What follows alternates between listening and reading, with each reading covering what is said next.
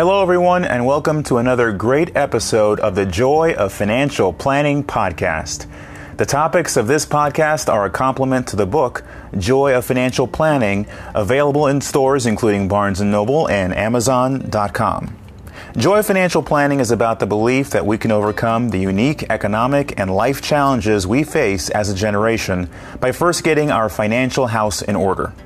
In fact, we have no other choice. Now, more than ever, we must grow our wealth, follow our passions, live with compassion, and find a way to achieve a personalized version of the American dream. Just as it has been in prior generations, the ideal of the American dream is being challenged, not just because of the novel coronavirus pandemic, but because of the callous murder of a fellow black man, George Floyd, that we all got to see. The example of his abuse, and that of many others, cuts through the core of the American dreams I have believed in all of my life. I have a persistent belief that all are created equal, worthy of respect, deserving of opportunity, and the ideals of the American dream live inside all of us. I thank you for supporting your dreams, by listening to this podcast.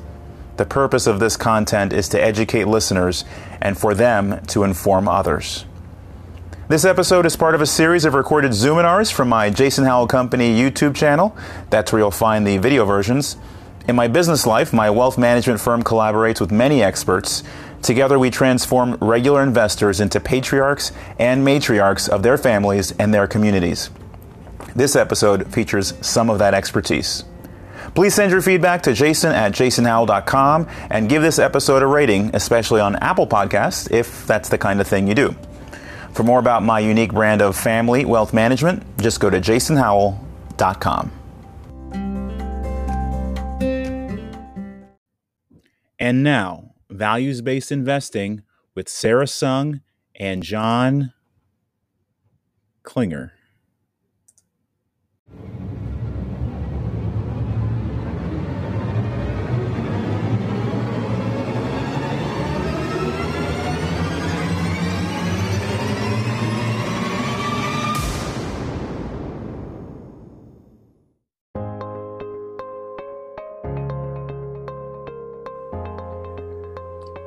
Hello, everyone, and welcome to another great episode of the Jason Howell Company Speaker Series, Zoominars. My name is Jason Howell, and as always, I'm very happy to share my network, not only with our Jason Howell Company clients, but also with all of you watching now, and those of you who'll be watching later. Welcome. Today, we've got a great show.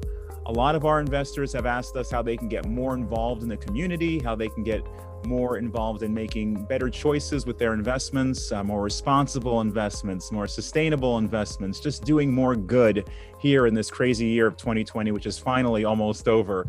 To do that, we have found different partners throughout the year to work with, and we invited one to come and share some of what they do with us today. That firm is Open Invest. We're very excited because what they do with financial advisors works with the people that they serve as well. So it's a win-win-win when you talk to partners like this. We've got two folks from Open Invest today, but before we get into all the details about what they do and how they do it, let's just meet Sarah and John. So Sarah, let's start with you. How has your day been, and how was that special meeting you had before the Zoominar today? So I was just telling Jason before this meeting that I had my 1 month check-in. So I've officially been with Open Invest for 1 month now. But John mentioned it's felt like forever, and I would agree. No, well, we're glad to have you. And I know Open Invest is glad to have all your previous experience as well. So good for them and good for you. And John, how has your day been today? Hopefully no meetings with the boss, but busy? Yes, no meetings with the boss. So I definitely dodged that bullet today. But busy, yes. Had a few client meetings this morning and excited to be here talking with you today, Jason. No, well, we're so happy to have you and your expertise, both you and Sarah. Well, I think we've got a few folks that are in, so I'm going to go ahead and start sharing my screen. There you go. Smooth as ever, sharing the screen. And I'll clean up this so that we have a nice screen to look at for the future after this is recorded. If you came to values-based investing for 2020 and beyond. You've come to the right Zoominar. We are very happy to have both John and Sarah from Open Invest guest with us and share some of their expertise. And we're going to get into that in just a couple of minutes. But before we do, a word from our sponsor. So Jason Howell Company, of course, is our sponsor. We are a family wealth management firm that works with folks who want to become patriarchs of their community, not only with maybe donating or participating in volunteering, but obviously in the way that they invest. We have discovered over the years that you can do a lot with your investing to help the community, which is exactly why we look to partners like Open Invest to assist us with assisting our clients. As we go over the next few years, we're going to be doing more and more of this kind of work and hopefully tracking the impacts that we're all having on this earth, in this country, in our communities. The most important thing we can do is put some purpose to our profits. And so we're really happy to have our guest today and happy to do the work we do. And with that, we will go over to Sarah Sung, MBA, and get to know her a little bit more before we dive into all of the details. And so, Sarah, we've got your bio here. You know, we all know that these bios are always much shorter than the very interesting lives that we all lead. But before you got to Open Invest, you did a lot of things, worked for a lot of companies, startups, got to pick up some really interesting experiences. Can you tell us a little bit about that? Yeah, so in addition to the MBA acronym, I actually also am a CPA. So you can add that on, another Wow. Wow. Okay. So I spent a good chunk of my beginning years at Fidelity Investments, which you may have heard of, and then decided I wanted to go back to business school. So I did. I went to Columbia for 2 years, and then I spent the last 5 or so years working at various tech startups that were essentially dealing with digital media properties. So think of like a Washington Post or USA Today. So those were the types of clients that I formerly worked with in some of my previous positions. And in those previous positions at the tech startups, I would say that I was mostly focused on the account management side of things. So really developing partnerships with clients and helping them grow and achieve whatever goals that they had. So that's essentially what I've been doing for the last 5 years or so. And then I very recently joined Open Invest because I wanted to transition into a fintech role that was focused on social impact. So social impact is a particular passion of mine, and I wanted it to be reintegrated into my actual work. And so that's what led me to my current role here at Open Invest. No, that's terrific. Now, you know, I'm an accounting major, former accounting major, I guess the same difference since it was, 20 years ago. Can you tell us maybe how that accounting background, I wasn't summa cum laude, like I know you were, but can you tell us how that accounting background has informed the kind of work that you do with this kind of investing and even your business development that you work with other financial advisors for? So honestly, I don't use my CPA at all. Oh, this is heartbreaking. I wanted to hear like how amazing the CPA has helped you. No, I mean, I took the test and then I haven't looked back since. And this is probably like straight out of undergrad.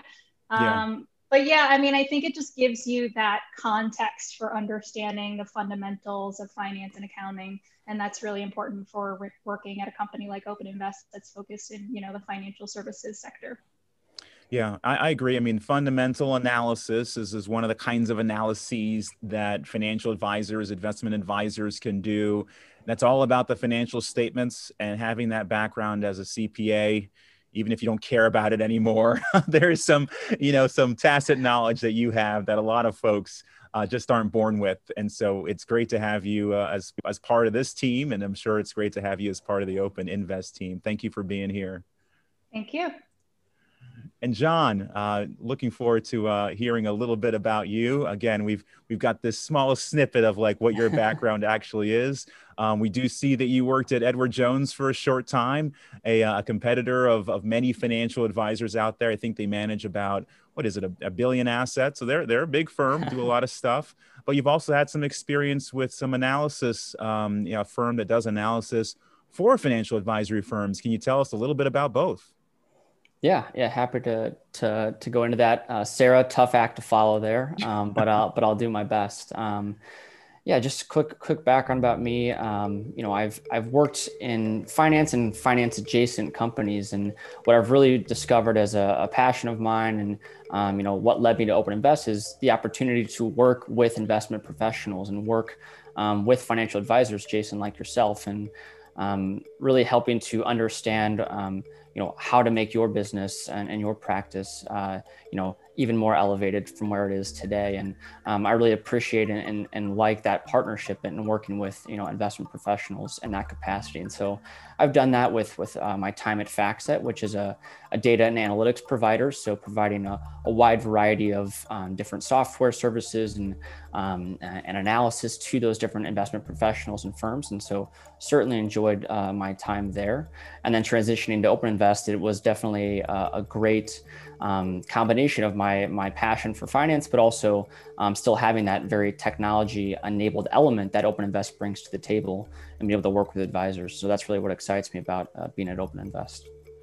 And, one little window that I think was something that you and I kind of bonded over when we had our first conversations was around Ray Dalio and Principles and, that book and his concept. I'm getting emails now from Ray Dalio for his second book that he's putting together. How far have you gotten into the Principles book? Did you finish it? So I did actually. It was coincidentally that I finished the book prior to even hearing about Open Invest, and so it was really an interesting timing of when that happened. I was reading that book and then found out that two of the co-founders of Open Invest actually spent a great deal of time at Bridgewater Associates. So very interesting timing there, and it was certainly an interesting talking point as I started to explore Open Invest. Yeah, more than a talking point. I mean, Bridgewater, one of the most successful hedge funds in history, Ray Dalio, one of the most successful investors in history. And to think that there are a couple of principles that are now part of the leadership for Open Invest, that was attractive to me for someone who is certainly impressed by their success over the years. I imagine Open Invest will have some similar success. At least that's my hope. We hope so as well. I bet you do. I bet you do. I bet Sarah does. She just got there. Come on. That's great. Definitely.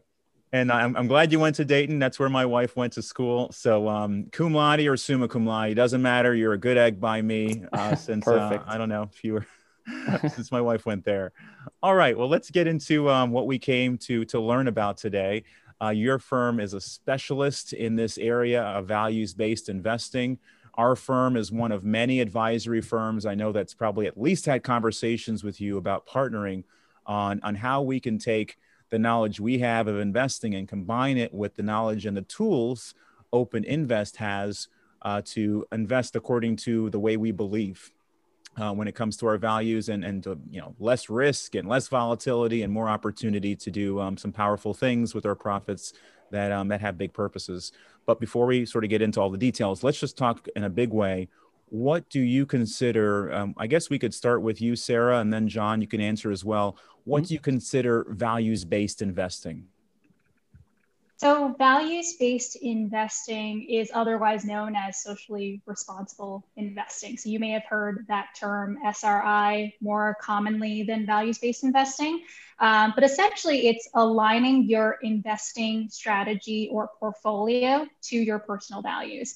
And I think for Open Invest, we wanted to call out values-based investing because we really feel strongly about that alignment piece to your personal values. And so values can mean a lot of different things. So here at Open Invest, we actually have over 20 different values that a person could potentially invest in. And that ranges from supporting employment of our veterans, or investing in racial justice, or supporting our LGBTQ community. So it really ranges the entire gamut. And yeah, that's essentially what values-based investing is in a nutshell. Thank you, Sarah. John, anything to add there? Truthfully, nothing to add. I think she summed it up perfectly there, and that's really the goal of Open Invest is really taking an individual's values and allowing them to align their investments to that, and that's really what we strive to do, and we strive to allow financial advisors and to do for their clients as well. No, terrific. Well, maybe we can get into this other kind of quirkier acronym, but I think from my studies, it's certainly a broader term as well. John, can you explain what ESG analysis, some call it ESG integration, actually is? So ESG integration and ESG analysis, so environmental, social, and governance are different ways and different lenses to look at the investment world. And so, what ESG integration really is, it's the explicit and systematic inclusion of ESG issues into investment analysis and investment decisions. And so, some of the leading practitioners out there are not only analyzing financial information, but also analyzing ESG information. So as kind of Sarah mentioned, some of those different values that you can look at and ways to look at companies for the things that they're doing in line with those different buckets. So it's certainly, we see investment professionals out there that are assessing these different, not only financial information, but ESG information. And that's really what integration means. It doesn't necessarily mean, though, that certain, sectors or countries or companies are prohibited from investing, or, traditional financial factors are ignored as a part of the overall investment process. It doesn't necessarily mean that, every ESG issue for every company must be assessed or valued, or every investment decision is affected by ESG issues. Also, it does not mean that portfolio returns are necessarily sacrificed to perform ESG analysis and integration techniques, but it really is just kind of this all-encompassing practice of including that into the overall investment analysis. And while there is a great deal of overlap, and we're talking about values-based investing, while there's a great deal of overlap between ESG integration and values-based investing, there's also many ways, though, that you can express values into a portfolio without considering the materiality of those values to each firm. For example, underweighting companies in a portfolio that rely on destructive forestry practices is not necessarily a decision that reflects the view on increasing one's financial returns. It could simply be a decision to not support those firms and instead invest more significantly in, firms with less destructive forestry practices. And while there may be long-term financial consequences to better forestry practices, that isn't the primary, reason for the decision. So there are pieces where there's overlap between, ESG integration analysis, but also some differentiation there between then values-based investing.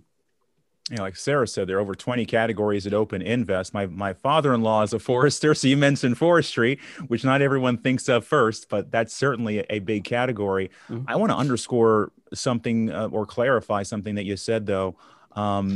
You mentioned that ESG analysis doesn't necessarily rule out, for example, oil industries or oil companies or different companies that people might immediately think, oh, that firm is a bad firm, and so that company is out of the portfolio. ESG analysis is something different. Yes. And so looking at something like, you brought up, for example, oil and gas and looking at that. And, when you're looking at that through ESG integration, it doesn't necessarily mean that all companies or an entire sector needs to be excluded or removed from a portfolio. There's certainly, ways to look at it. For example, if you look at something along like a bell curve, if you take a sector and look at, the companies in that sector on a bell curve and realize that there are, maybe a top 20% that have some of the best practices in place for a particular, issue that you're looking at, for example, reducing greenhouse gas emissions and, maybe identifying those top 20% as opposed to the top, bottom 20%. There's certainly different ways to look at it in terms of that lens there. Yeah. And I guess it's not eliminating, right? You could, as you said, underweight, which is to say, maybe you'll take some of the money that you had invested in XYZ company, you'll reduce it and then add that money to something else. Exactly. Got it. Well, Sarah, I want to ask you this next question about Open Invest, because having gone through orientation recently, having studied under John, meeting with the CEO just now, you might have this answer down pat more than anyone. How does Open Invest make this kind of investing easier for financial advisors for their clients? Sure. So as I mentioned, we have over 20 different values that you could potentially choose from. It's not to say that you have to pick all 20, because there's probably some that don't align with your personal values, but we actually enable advisors to work with their clients and have that conversation to understand what are the values that you care about the most. What are the ones that you really want to prioritize in your investing strategy? So what you can do is work with the client and say, okay, so you feel very strongly about supporting the LGBTQ group, or you feel very strongly about reducing greenhouse gas emissions. We can actually select both of those values in addition to many of our other values, and have all of those values reflected in one portfolio. And so essentially what we're doing is we're looking at a universe of different equities or stocks and saying, okay, so how do each of these stocks weight in terms of the different value that you care about? So is this a good actor as it relates to greenhouse gas emissions? Is this a good actor as it relates to supporting the LGBTQ value? And we have different criteria for each of those values, and they're pretty specific. So for example, the LGBTQ value actually looks at a couple of different things. So it looks at, one, the Human Rights Campaign's Company Equality Index, and essentially that index is saying how well a company treats employees who identify as LGBTQ. So we look at that index. And then we also look at the Business for Transgender Equality, the statement and signatories, and make sure that companies who have signed on for that particular statement have been overweighted for that particular cause. So essentially, we're fine-tuning each of the criteria for each of these values, and identifying the companies that are positive or negative for each of those values. And I guess you're doing this with your technology. That's the big, delta between, say, a firm like mine or others that doesn't have that technology, and a firm like yours that, with the benefit of Bridgewater alumni, has that technology built in, and you're partnering with financial advisory firms. Is that right? Yeah, so essentially, we have this platform that we call Optimus, and you're able to actually create custom portfolios with each of your clients on the fly. So you can actually select each of the values or causes that they care about, and then within 30 to 60 seconds, it will generate a portfolio for you and show you all of the results of whether or not a company is positive, negative, or neutral for the specific value that you selected. So it's pretty automatic. That's wonderful. That's a great tool. We've played with it, obviously, and very happy that you brought it to market. There's a question here from the chat, and either one of you can grab this, John or Sarah. Can you share how often your methodology is updated for specific causes, and how often you add new causes? Yeah, that's a great question. I can field that. So I'll take the last one first. So speaking about introducing new causes and bringing those to market. So we typically strive to have maybe a cause a quarter or a cause a half, but a lot of those are kind of based on, well, what are we being asked for? What are clients looking for? So we look to partner with our clients and say, what are your clients looking for? Are there certain things that we don't have today that your clients would like to see built in, to the platform and built in as a particular cause? So, while we are, pushing our own initiatives, we also like to listen and kind of hear what the market has to say and what our clients have to say. For the other question about methodology updates and kind of that frequency, We do, by standard, at least an annual review on our methodology. And also with that, we're vetting, making sure that our data sources that we have picked for the certain causes are still the best ones that we can be selecting from, that they still have the best update frequencies in place, and they have the deepest data we can get on a particular issue. And Jason, as you know well, we're partnered with a wide variety of data sources to give us very specific and give us very robust and rich data on the different data sets and causes that we do cover. And so we like to make sure that that stays updated and consistent. And so at a minimum, we're doing an annual review on those methodologies. Thank you for that, John. And as I've been studying, there's a big difference between the reporting of even 5 or 6 years ago of the Fortune 500, let's say, to now, so that there is data available that's not necessarily financial statement data, but other data that those firms are reporting that a company like yours can source and really identify which one among these 20 plus causes are they supporting or ignoring. Yep, that's exactly correct. And so, some of the information we get is self-reported from companies, and some of it we're leveraging from subject matter experts that we partner with that are going out and doing the investigation themselves. And so, as you mentioned, some of these companies now today are actually just self-reporting information that we can leverage and use. But we think it's equally as important to also then partner with nonprofits, NGOs, and other third parties that are doing some deep granular research, outside research on the companies themselves too. Yeah, well, that makes sense. Trust but verify type stuff, or what have you. That's wonderful. Sarah, are you familiar with the public benefit corporation status of Open Invest and sort of what that translates to the common person? Yeah, so Open Invest is indeed a public benefit corp. And what that is it's a legally defined status. So it's something that you can actually sign up to be in terms of what kind of corporation you are. So it's actually written into our legal charter and into our legal bylaws. So you may have heard of companies like Patagonia and Kickstarter. Those are also public benefit corporations. And essentially what this status allows us to do is to pursue a public benefit as a legally defined goal. So for example, we can actually withhold distributing dividends to our shareholders if we feel that those funds are better off reinvested in social and environmental outcomes. And furthermore, I would say that it protects our mission in the event of future capital raises or leadership changes or anything else that kind of happens in the normal day-to-day of a corporation. It makes sure that that public benefit stays true to the core of the company and its mission. So that's why our company has decided to become a public benefit corporation. Oh, thank you. And you said this is something that the company has put essentially in their charter, so it's registered with the state that they're headquartered.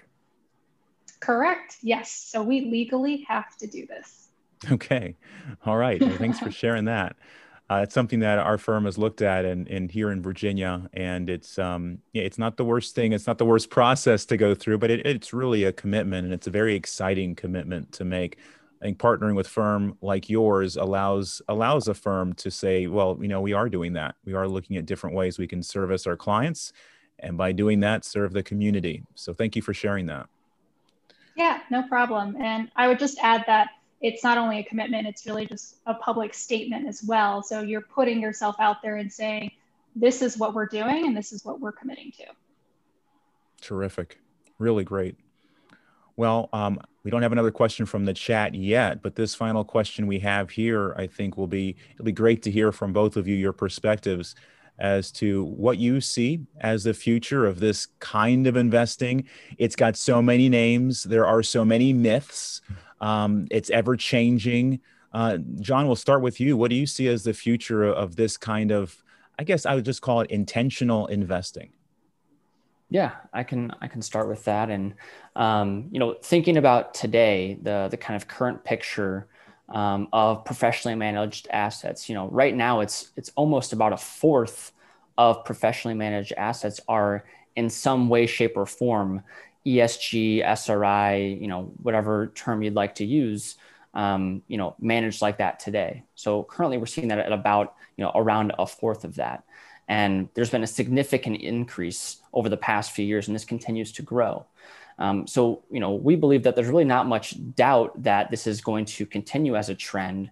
And as you even mentioned earlier about kind of disclosure about certain companies and what they're disclosing, that's becoming a trend in itself. And, the public companies out there, are increasingly disclosing specific ESG information, and it's becoming the norm.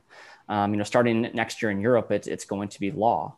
And so the next, wave of ESG investing that we see is, going to rely maybe less on some of the opaque and aggregated scoring information that is dominating the landscape, but more so on, detailed reporting and specific and consistent metrics and, clear human equivalencies of the impact that companies are having on their employers, customers, communities, competitors, et cetera. So we believe the next wave here is really going to be into the visibility and transparency behind ESG, SRI, impact investing.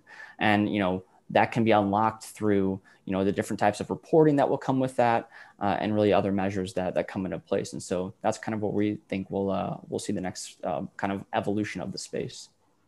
By law in Europe, disclosing that information, that's certainly something. And I do believe there's something in the 2010 Dodd-Frank bill that speaks to reporting in this way as well. If you're familiar with that at all? I'd have to double check. Maybe Sarah might know, but I'd have to double check on my end. But that's probably a fair point. Yeah, it's pretty interesting, pretty exciting to see this. 25% of all investing in the United States has gone towards this recently. Fascinating. Sarah, what do you see as far as the future of this kind of investing? Yeah, I mean, I would say a lot of what John said is definitely true. I also see that, not only becoming law, but also I see things changing within the United States. So for example, I don't know if you've heard, but the NASDAQ recently proposed a board diversity rule. So actually mandating that boards need to be diverse from not only a gender perspective, but from a race as well as sexual orientation perspective. So there's definitely change happening all over the world. And it's not only from a regulatory perspective, but it's also, the indexes, the exchanges, all of those institutions that are also making this push. And then I would just say, just to reiterate what John was saying, I think standardization is probably one of the things that's coming with regards to ESG investing. I think you probably know this, and probably a lot of other advisors know this, that the data is inconsistently measured across different platforms and different systems. It's being calculated differently, it's being showed differently. And so eventually there's probably going to be a consolidation of efforts and a standardization so that it's more clear how X firm is measuring ESG versus Y firm. And that's important. And that's one of the recommendations that have been coming from the governing bodies that are looking at this, the standardization, so that when we are doing our analysis, our fundamental analysis, we're analyzing in the same way with the same data. That would be nice. And what about the demand? It's not a question on the list here, but from what I understand, the reason that you have these Fortune 500 firms self-reporting and potentially looking at mandated reporting, it's not because they're being nice. I mean, there's a demand from institutions, from high net worth, from millennials, the largest generation, slated to continue being the largest generation for the next 30 years. Aren't they demanding this kind of reporting and investing opportunity? Yeah, I mean, definitely. I would say the trends that John mentioned, the increase is actually a 90% increase in ESG investing assets over the last 4 years. Wow. So 90%, that's a huge number. And who knows what that's going to look like in the next couple of years, right? With all of the events that are going on. So I think it's most likely going to be a continued upward trend for sure. Yeah, considering 2020, I don't see the new numbers coming in any lower, Sarah. Great point. Great point. Well, I'm going to stop the share, and you all will be welcome to our big faces once again. So here we go. I've just really enjoyed learning more about, John and Sarah personally, and learning more about what they're doing at Open Invest to partner with firms like ours to give us the opportunity, the muscle to go in there and sift through that data and then give our clients the opportunity to choose between 20 different categories of their own beliefs. That's just really exciting. I'd like to close with Sarah. So I'm going to start with John and ask the question I always ask. John, if I'm an investor, heck, if I'm a financial advisor and I'm watching this, what's a good takeaway that I can take away so that I can be a more intentional investor going forward?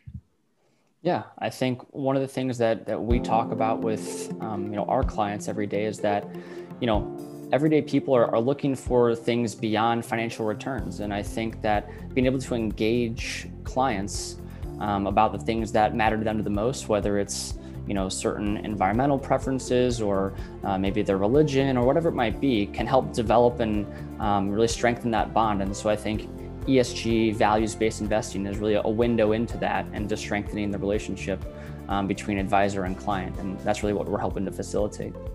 Oh, thank you, John. Sarah, same question. Give us one takeaway. So, just based off of the stats that John presented before, it's clear that this is growing and it's much bigger than anyone anticipated probably at this point in time. And I think ESG investing is just going to become the expectation. It's not going to be an option. It's really just going to be the default. Yeah, the default. Fascinating. Well, John Klinger, Sarah, CPA, MBA, brand new Open Invest employee. Thank you both for being here and sharing your expertise with us and all the folks who will be watching this in the future. I hope you have a great day. Enjoy the very different holiday season, and we'll be talking with you soon. Thanks so much, Jason. You bet.